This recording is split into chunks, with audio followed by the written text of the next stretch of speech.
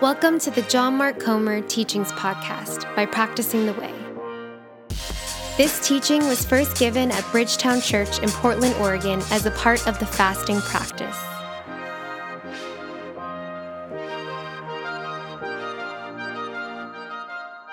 Hey, my name is John Mark. Last week we kicked off a brand new practice on fasting. If you were not here, please go back and listen to the podcast. From here on, our teaching will focus on the reasons behind fasting. And we said last week there are three basic, when you kind of summarize it all, there are three basic reasons for fasting. One is to starve the flesh and feed the spirit. Two is to pray, and three is to stand in solidarity with the poor. We covered number one, to starve the flesh, and note not the body. If you weren't here, listen to the podcast, but the flesh and feed the spirit last week. And so next up on the docket is to pray. Go ahead and turn to Acts chapter 13 if you're not there.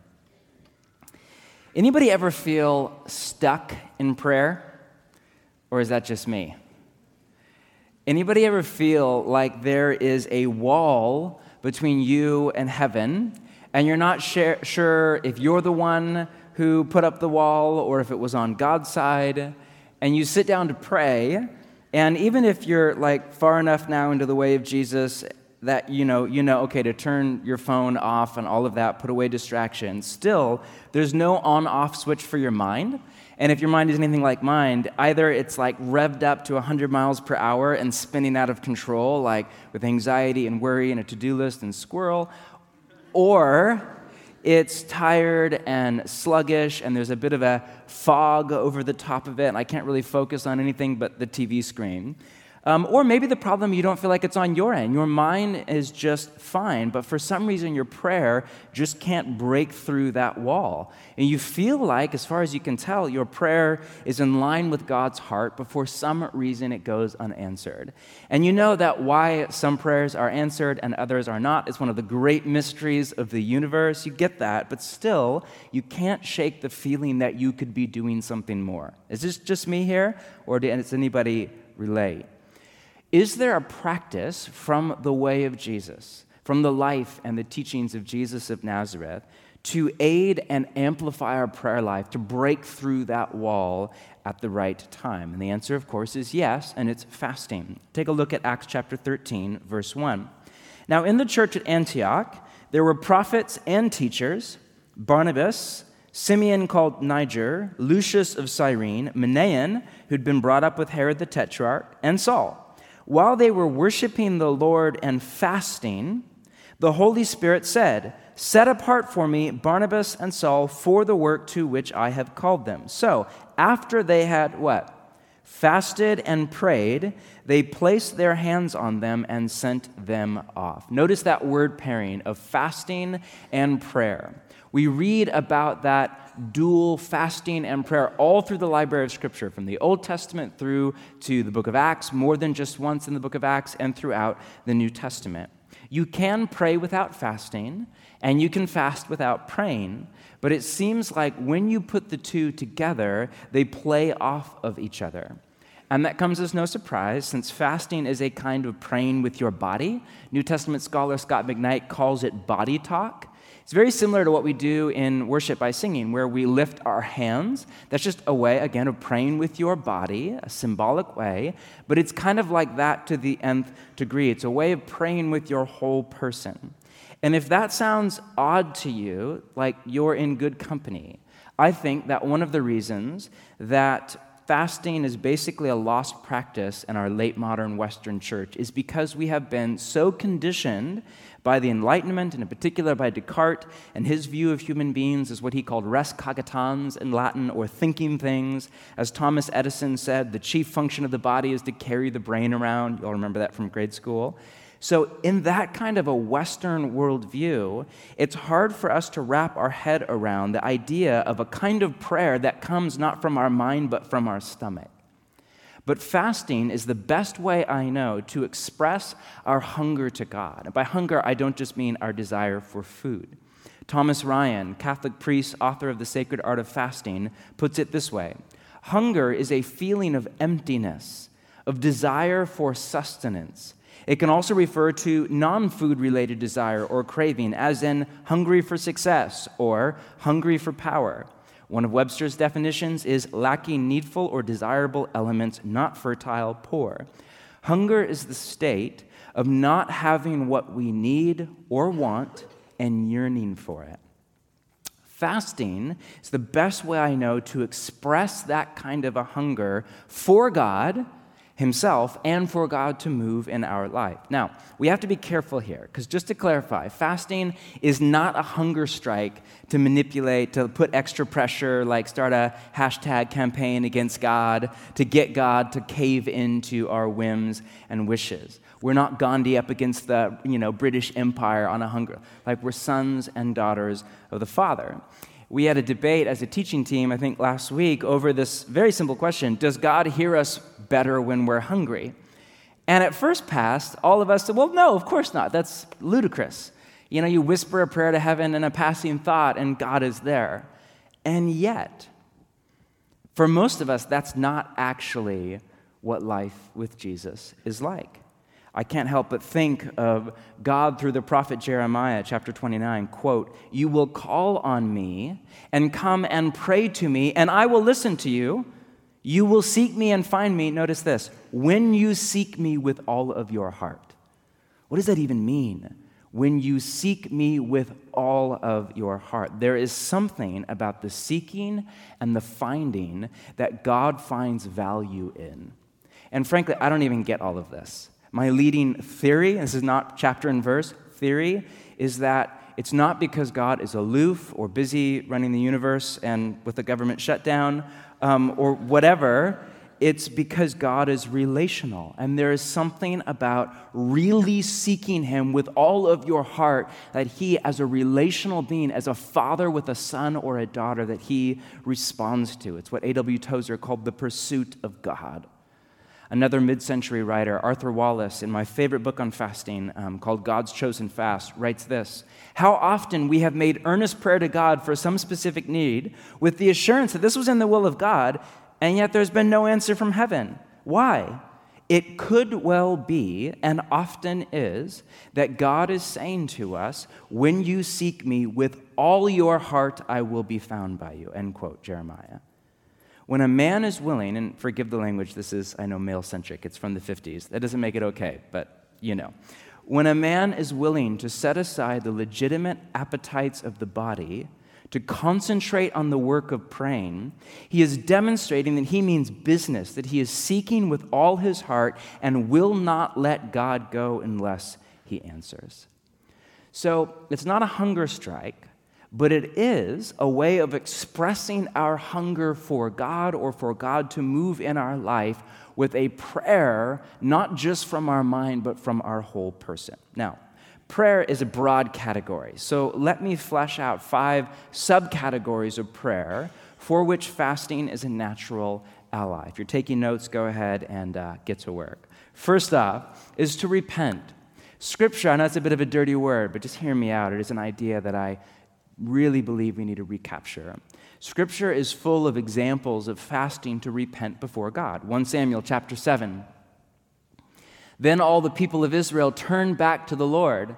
So Samuel said to all the Israelites," oh, by the way, that phrase turn back is this word naham. It can be translated repent in Hebrew, or tesub. "Samuel said to all the Israelites, 'If you are returning to the Lord with all your hearts, if you're repenting, then rid yourselves of the foreign gods and the Ashtoreths, commit yourselves to the Lord, serve Him only, He'll deliver you.' So the Israelites put away their Baals and Ashtoreths and served the Lord only. Then Samuel said, 'Assemble, everybody at Mizpah, and I will intercede, I will pray with the Lord for you.' When they had assembled at Mizpah, they drew water and poured it out before the Lord. On that day they fasted, and there they confessed, 'We have sinned against the Lord.'" Here's another one from 1 Kings 21. This is at the tail end of a story about King Ahab, which, if you've ever read the Old Testament, he is by far the worst king, and that is saying something. And at the very end of his life, there's a dire warning from the prophet Elijah, basically a short version, "You're going to die." Then we read this: "When Ahab heard these words, he tore his clothes, put on sackcloth, and wept. He fasted. He lay in sackcloth and went around meekly. Then the word of the Lord came to Elijah the Tishbite. have you noticed how Ahab has humbled himself before me? You got to love, just chatting it up with the prophet Elijah. Have you noticed, Ahab, he's turned around. Because he has humbled himself, I will not bring this disaster in his day, but I will bring it on his house in the days of his son. But the greatest example is Yom Kippur, or in our English translation, it's the Day of Atonement, Leviticus chapter 23. The Lord said to Moses, the 10th day of the 7th month is the Day of Atonement. Hold a sacred assembly, deny yourselves, or that can be translated afflict yourselves, and present a food offering to the Lord. Give your food to God. Those who do not deny themselves on that day must be cut off from their people. This is to be a lasting ordinance for the generations to come, not a one-time thing, but every single year. Wherever you live, it is a day of Sabbath rest for you, and you must deny or afflict yourselves. From the evening of the 9th day of the month until the following evening, you are to observe your Sabbath.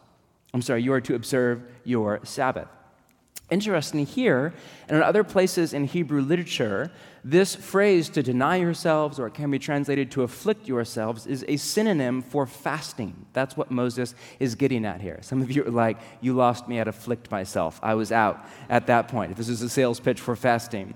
To this day, Orthodox Jews fast for a full 24 hours, evening to evening, every single year on Yom Kippur, or the Day of Atonement, to repent for all of the previous year's sins.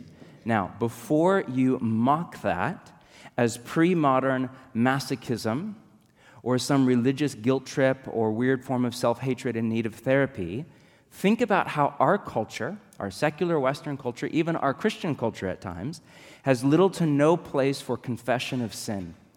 And think about all of the unhealthy and immature and at times toxic ways that guilt and shame live in the back of our mind and in all of the comments on YouTube. Even in the church, in the Protestant tradition that I grew up in, we don't have confession. That's a Catholic thing. And often you hear people kind of in the Protestant tradition kind of mock that or make fun of it a little bit. And so how do we do it? Well, usually when we sin, I don't sin, but in theory, when I hear about people who struggle, usually we just tell God that we're sorry in our mind. And then we just try to move on and not think about it. Or maybe we tell God that we're sorry in our mind and we come down and we eat and we drink and we say it again in our mind, and then we try to move on and really try to be extra good or something for a few days. Is that really any better? And then so often we live with this hangover of guilt or shame or a mild depression or a sense of insecurity or where exactly am I at? And none of that, of course, is from the Spirit of God. So where is that coming from? My point is, fasting is a way to repent well, to afflict yourself for a time, not out of masochism or self-hate or even out of penance, but in order to sincerely apologize to God for your sins and then to move on in freedom, to feel the full weight of your sin settle over your heart, in order to then also feel Jesus take the full weight of that sin off of your life. It's what every good parent does with a little boy or a little girl. You teach them to apologize. I have 3 children. They don't naturally grovel at your feet, unfortunately. They don't. You have to teach them that, which I've yet to figure out that part. But, they naturally are just they get in trouble or they, I have 2 boys. They're just, this is embarrassing to admit, but they hit each other once a year or so, And all 3 of my children share a room, and it's tiny, and, so there's just a little bit of violence in the Comer household. We're working on it. But the natural bent is just, oh, okay, sorry, whatever, and move on. But that doesn't reconcile the relationship.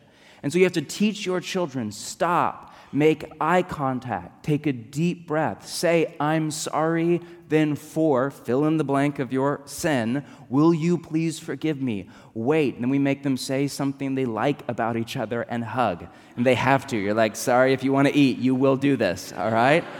My point is, if you're a decent parent, this is basic, you have to teach people how to apologize well. This is not rocket science. Scott McKnight, in writing about this passage, says, the Israelites were told to make their life uncomfortable for an entire day in order to bring their entire person into harmony, listen, with the gravity of sin and the need to turn from sin toward God. That's what repentance is. At the very core of fasting is, listen, empathy with the divine, or participation in God's perception of a sacred moment. When someone dies, God is grieved. When someone sins, particularly egregiously, God is grieved. When a nation is threatened, God is grieved. We could provide more examples. The point is this: fasting empowers us to empathize with God. So fasting, unlike, its counterpart, the spiritual discipline of feasting, is not like a feel-good kind of practice or discipline. That's not the point. The point is for you to tune in with God's emotions around a particular event in your life or world. What if next time that you or I need to repent? What if we were not to just say sorry to God in our mind and move on? What if we were to confess to God and to our family and to fast and to pray? Secondly, on that note, is to grieve. 1 Samuel again, chapter 31, we read this story. They took down, this is after the death of Saul and his son Jonathan. They took down the bodies of Saul and his son from the wall of Beth-shan and went to Jabesh, where they burned them. That's an ancient burial rite. Then they took their bones and buried them under a tamarisk tree at Jabesh, and they fasted for 7 days. And this was actually not a one-time event. This was very common, a Hebrew way in the ancient world to process grief. Take a look at Nehemiah chapter 1. One of my brothers came from Judah with some other men, and I questioned them about the Jewish remnant that had survived the exile and about Jerusalem. They said to me, "Those who survived the exile and are back in the province are in great trouble and disgrace. The wall of Jerusalem is broken down. Its gates have been burned with fire." This is really bad news. You ever got really bad news? The email's there, the phone call, the text, and it's horrible news. When I heard these things, I sat down and wept. For some days, we don't know how long, I mourned and wept, fasted, and prayed before the God of heaven. Now, this is the exact opposite of our culture. In our culture, when we face a tragedy, the death of a loved one, or a diagnosis, or a crisis, we usually turn to food, not away from it.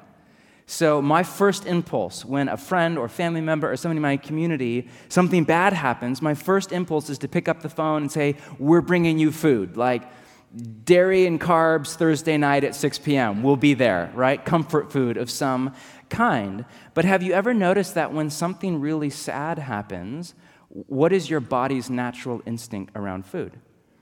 It's not to eat, right? Your appetite goes away. Think of the proverbial grandma saying, "I know you're sad, but you really need to eat something."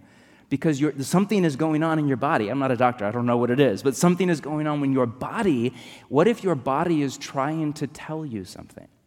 Again, McKnight writes this: body grief, that's what he calls this kind of fasting, body grief is perhaps one of the purest examples of what fasting is all about. A human being overwhelmed by the sacredness of a moment chooses not to eat in order to sanctify his or her communion with God and participate fully in one of life's grievous moments.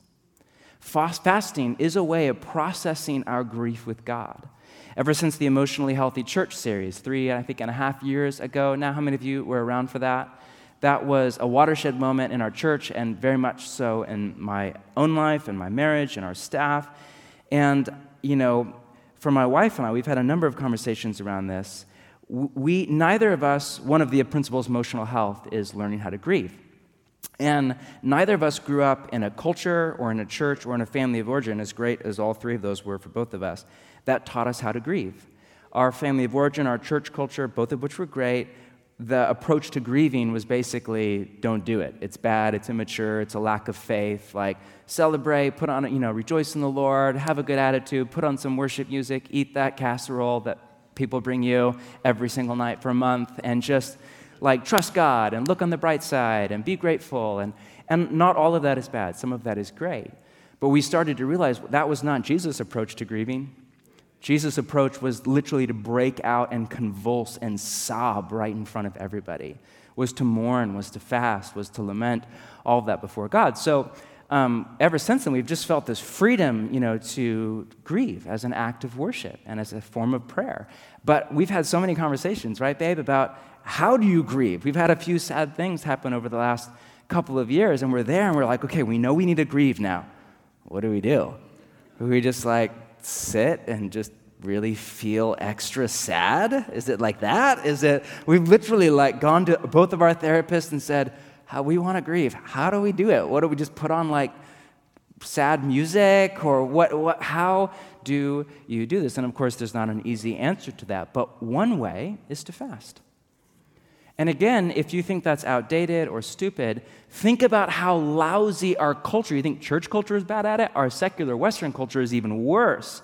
How bad we are at grieving. More and more when we face any kind of tragedy at a national level, the way we grieve is through venting our anger, and anger is a part of grief. It's even a healthy at times part of grief, through venting our anger on social media.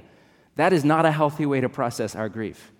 Or we just go out and we numb our pain through substance abuse or food or alcohol or sexuality or the internet or whatever it is. What if after a Sandy Hook or Charlottesville or an Orlando, instead of ranting on Instagram or escaping into Netflix, what if we were to fast and to pray in order to process our grief with God? On that note, reason number 3, just here to encourage you, by the way, tonight. Well, we're just so happy you're here. Third is to cry out to God in a crisis. Again, in 2 Chronicles chapter 20, we read this. After this, the Moabites and Ammonites, with some of the other people, came to wage war against Jehoshaphat. Some people came and told him, a vast army is coming against you from Edom, from the other side of the Dead Sea. It's already this place, that is En-Gedi. Alarmed Jehoshaphat resolved to inquire of the Lord, proclaimed a what? Fast for all Judah. If you know the story, this is literally genocide is a few miles away. Israel has no chance. This army is coming to literally wipe Israel off the map. So what? He proclaimed a fast. The people of Judah came together to, there it is, seek help from the Lord. Indeed, they came from every town in Judah to seek him. And the story goes on. There's a beautiful prayer. Read it in your own time. The last line of the prayer is that famous line from the Old Testament. We do not know what to do, but our eyes are upon you. Or I think of Esther, when a decree, if you know the story, goes out, again, genocide, to slaughter every single Jew, male, female, young, old. In Persia, we read this. Then Esther sent this reply to Mordecai, go, gather together all the Jews who are in Susa, it's the capital, and what? Fast for me, do not eat or drink for 3 days. So here's one of the few examples of no food or no water. 3 days, as far as I can tell, is about as long as your body can go without water. Night or day, so full 24 hours. I and my attendants will fast as you do. When this is done, I will go to the king, even though it is against the law, on the famous line, and if I perish, I perish. More recently, I think of Christopher Nolan's beautiful film, Dunkirk, from the summer. Did you all see that? If not, one of the best films of the year. And it's a true story, as you all know, about a war or a battle that if we had lost, it would have turned the tide of the whole war. What that film does not show is what happened the day before it, on May 26, 1940, when King George called for a national day of prayer and fasting. Here's a picture of the line outside Westminster Abbey. Anybody been to London, Big Ben's across the street? This is the line to get into church that day, to pray and to fast.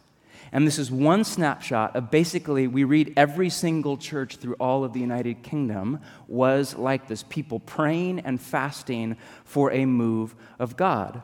Now, what happened the next day was what we just call Dunkirk, and what that entire generation all called, in all the literature, called it the miracle of Dunkirk. A number of things happened. One, that same day, Churchill, who was at this prayer meeting, put out a call for all the small boats to go rescue soldiers because they thought they were going to lose hundreds of thousands of men.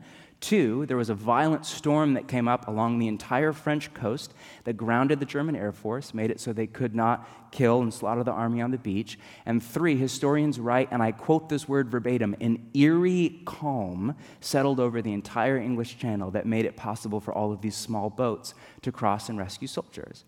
Now, of course, we read that and we think, what a coincidence, or whatever. We interpret that in our secular, but nobody in that day and age read it that way. Everybody read it and called it the miracle of Dunkirk. My point is, there are times, ancient and modern, national and personal, when you or I are in a crisis and we need a flat-out miracle. We need a breakthrough. We need a move of God. We need something to suspend the laws of physics. We need God to move in our life, in our church, in our city, in our nation. Next time that we face a crisis, what if instead of freaking out or again venting on social media or whatever, what if we were to fast and to pray? On that note, reason number four is to change God's mind in a situation. I know that's provocative language, and I know this is a bit of a loaded idea that I don't have time to nuance out like I'd like to. But if you've been around for any length of time, you know that at Bridgetown we don't believe that God is going to do what God is going to do with or without our prayers. We believe that it's far more complex and far more open-ended than that we are in a dynamic, interactive, back-and-forth relationship with God, and that our prayers actually make a difference in what does or does not happen. That when you pray, some things happen, and when you don't pray, some things don't happen. Again, there's mystery, we don't get it, and I don't have time to nuance that out. Even if you disagree with that, this language of to change God's mind is right out of the Bible. Jonah chapter 3, for example. Then the word of the Lord came to Jonah a second time. Go to the great city of Nineveh, proclaim a message. Jonah obeyed, went. Now Nineveh was a very large city. It took 3 days to go through it. Jonah began by going a day's journey into the city, proclaiming 40 more days and Nineveh will be overthrown. You think my teaching tonight is depressing? That sounds not nearly as positive. That's it, one line. That's the sermon right there. The Ninevites believed God. Listen, a fast was proclaimed, and all of them, from the greatest to the least, put on sackcloth. When God saw what they did and how they turned from their evil ways, he relented and did not bring on them the destruction that he had threatened. Now, what we miss in the English translation of this story is that phrase there at the end, turn from their evil ways, is one word in Hebrew. It's naham, and it's the same word that is also translated relented. Exact same word in Hebrew. It's to naham. It can be translated to relent or to repent or to change one's mind. So in the story, we more literally read that when God saw what they did and how they nahamed, he nahamed. Other translations have, when they changed their mind, he changed his mind. We see the exact same pattern in Joel chapter 2.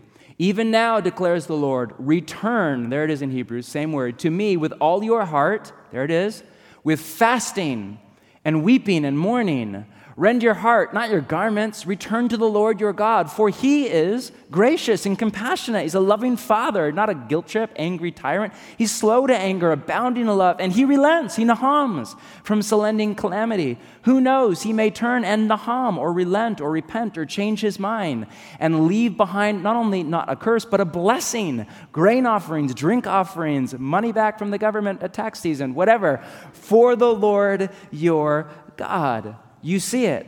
Often when we naham, when we change our mind, when we turn around and change our direction, God does the exact same thing. Arthur Wallace has a great explanation of this pattern. Quote, because man repents in respect to sin, God repents in respect to judgment.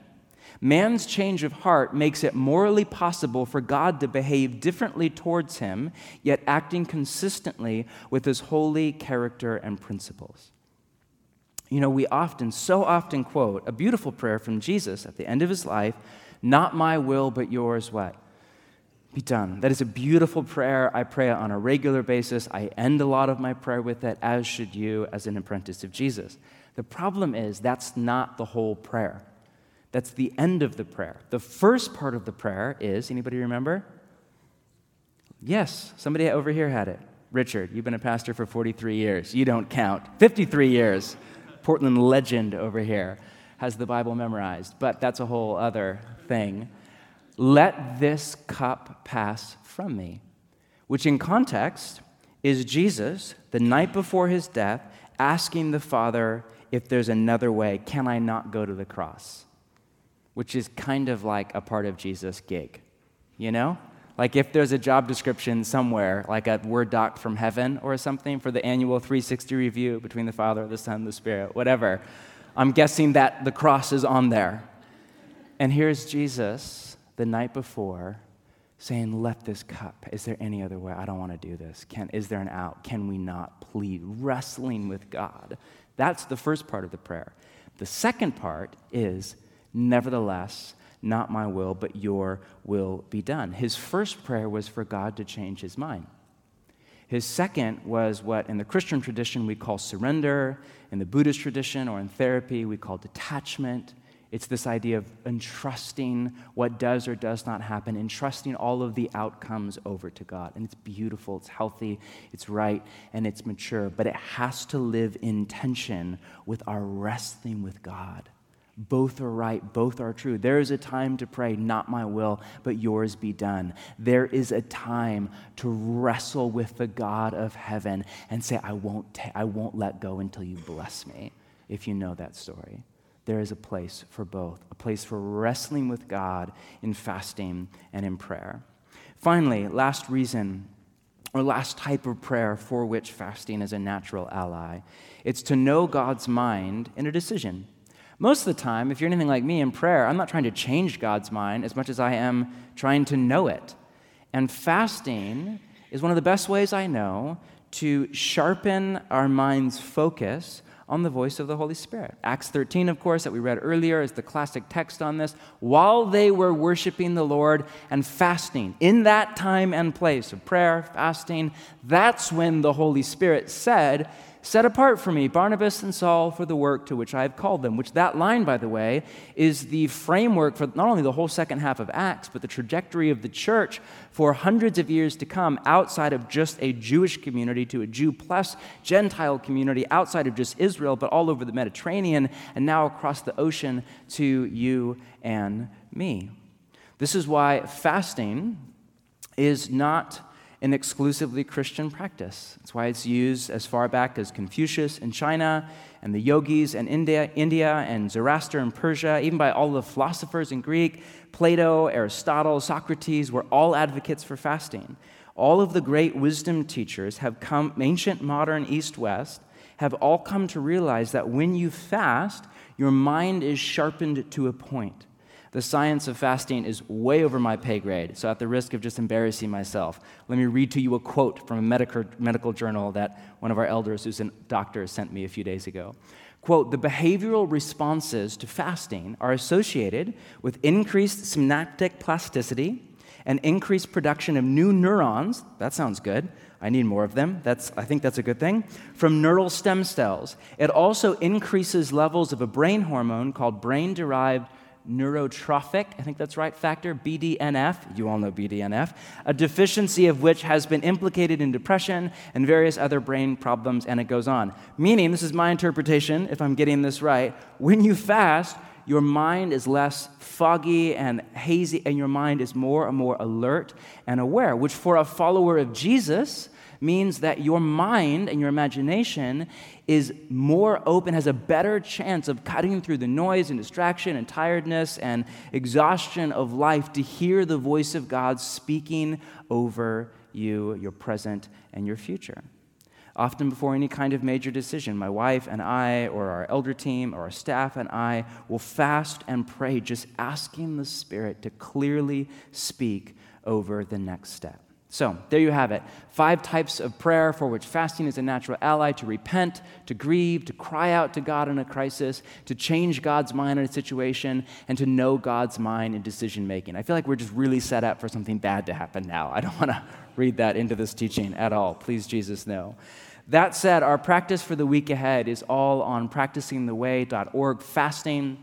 I know a lot of you are new to our church. Welcome. We have, I think, upwards of 200 people in Basics this afternoon who are en route to a community, which is really what our heart is here. We love the Sunday gatherings, but they are secondary. We really believe that far more important is you with 12, 15 people around a table, literally eating a meal once a week in your neighborhood and practicing the way of Jesus together. And hopefully by now you're starting to realize that we really care about this idea of practice. Neil Postman, in one of the most important books I've ever read, Amusing Ourselves to Death, writes about how in the late modern world, we all live with information overload. So don't judge me, but I read the New York Times, also known as fake news, every single day. And the running stat is that one edition, I don't read the whole thing every day, but one edition of the New York Times contains more information than a 17th century Englishman encountered in his entire life.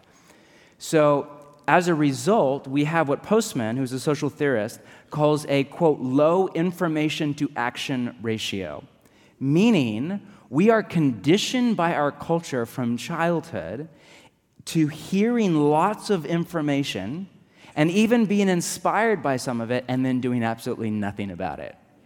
As the saying goes, in one ear and what? Out the other. That is a late modern Western phenomenon. As a generation, we have more information about the Bible and theology and church history and the way of Jesus than any other generation ever. Yet nobody would argue that we're more Christ-like than any other generation in church history. Am I right?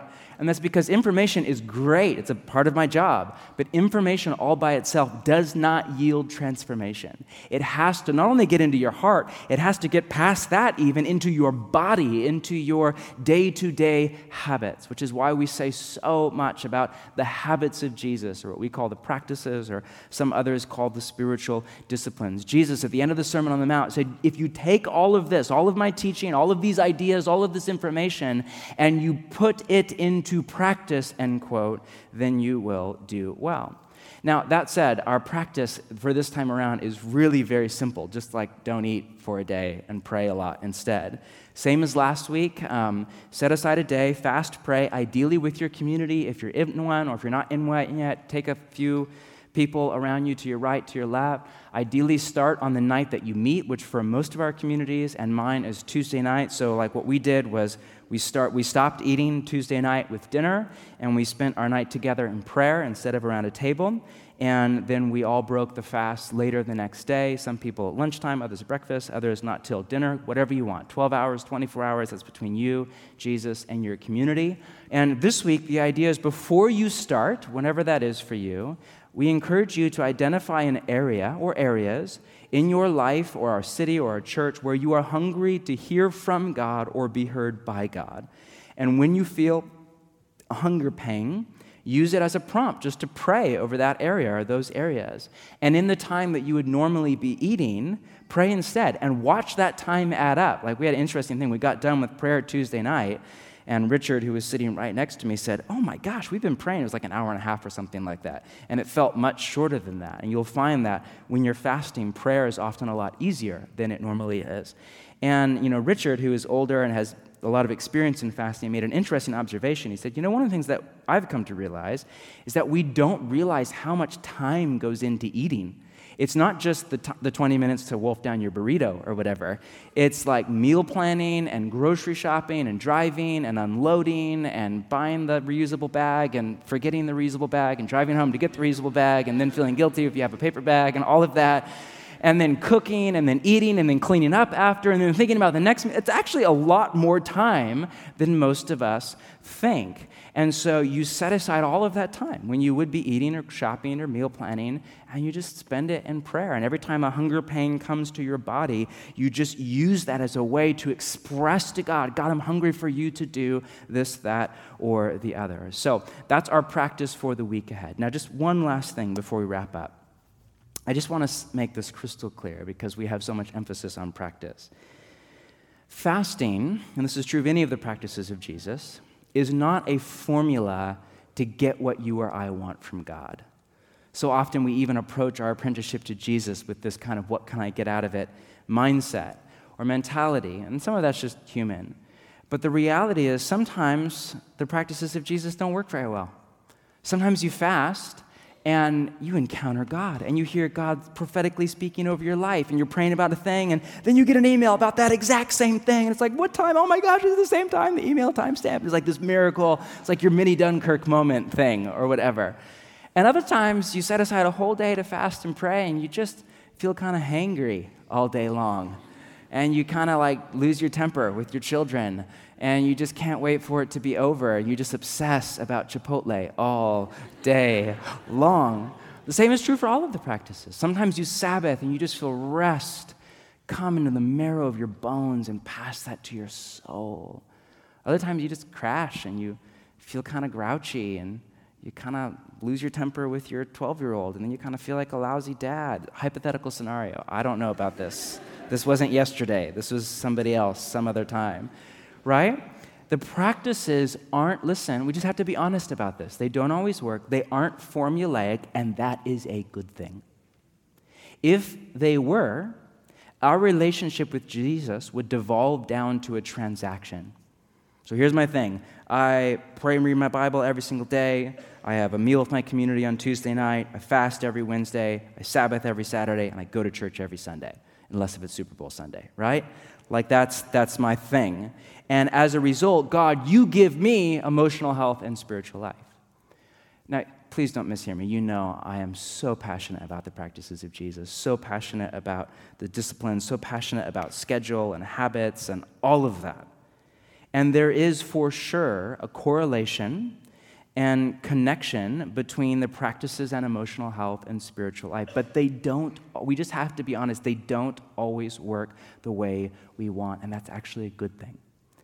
But that said, over time, they have a cumulative effect that adds up to a net positive. The best analogy I can think of, and it's flawed, but is every Thursday night, Tammy and I over here go on a date. Some of you are young married couples like you guys. Every night is date night before you have kids. It's like, what's date night? That's just like every night. It's life. It's post-work, right? Once you have children, just things change. So just enjoy it, all right? So you have to set aside time because life is busy and we're working a job and we're raising 3 children, we're living in the city, and like there's just life. And so we have to set aside time, dedicated time, just for us to go share a meal. If we run out of money or it's a 5-week month, coffee, whatever, or a walk sometimes, but just time to be together. And sometimes it's amazing. Sometimes we sit across from the table and we have an amazing meal and we connect and there's in-depth conversation and we bare our soul to each other and we feel moved and we connect at a soul level. And we go home just thinking, man, I feel more in love now than I can ever remember 16 years in. Other times it's not like that. It's something else. Other times, hypothetical scenario, again, let's say there was a couple. Let's say the wife was a type 1 on the Enneagram and a perfectionist and a little critical and kind of got grouchy once in a while. And not me. This is not me at all. And let's say you had an emotionally exhausting week last week, and Thursday night, let's just say you got in a tiff. There are times when it's not like that. You go out, you eat a meal, and it's whatever. You talk and you catch up and and you go home, and it is what it is. But we still do it. Thursday night, I was exhausted, had a long, hard week. We're like literally debating at the last minute. Should we go or not? Because I know I'm just kind of tired and grouchy. The answer was, of course, yes. Because you create space for what matters most to you.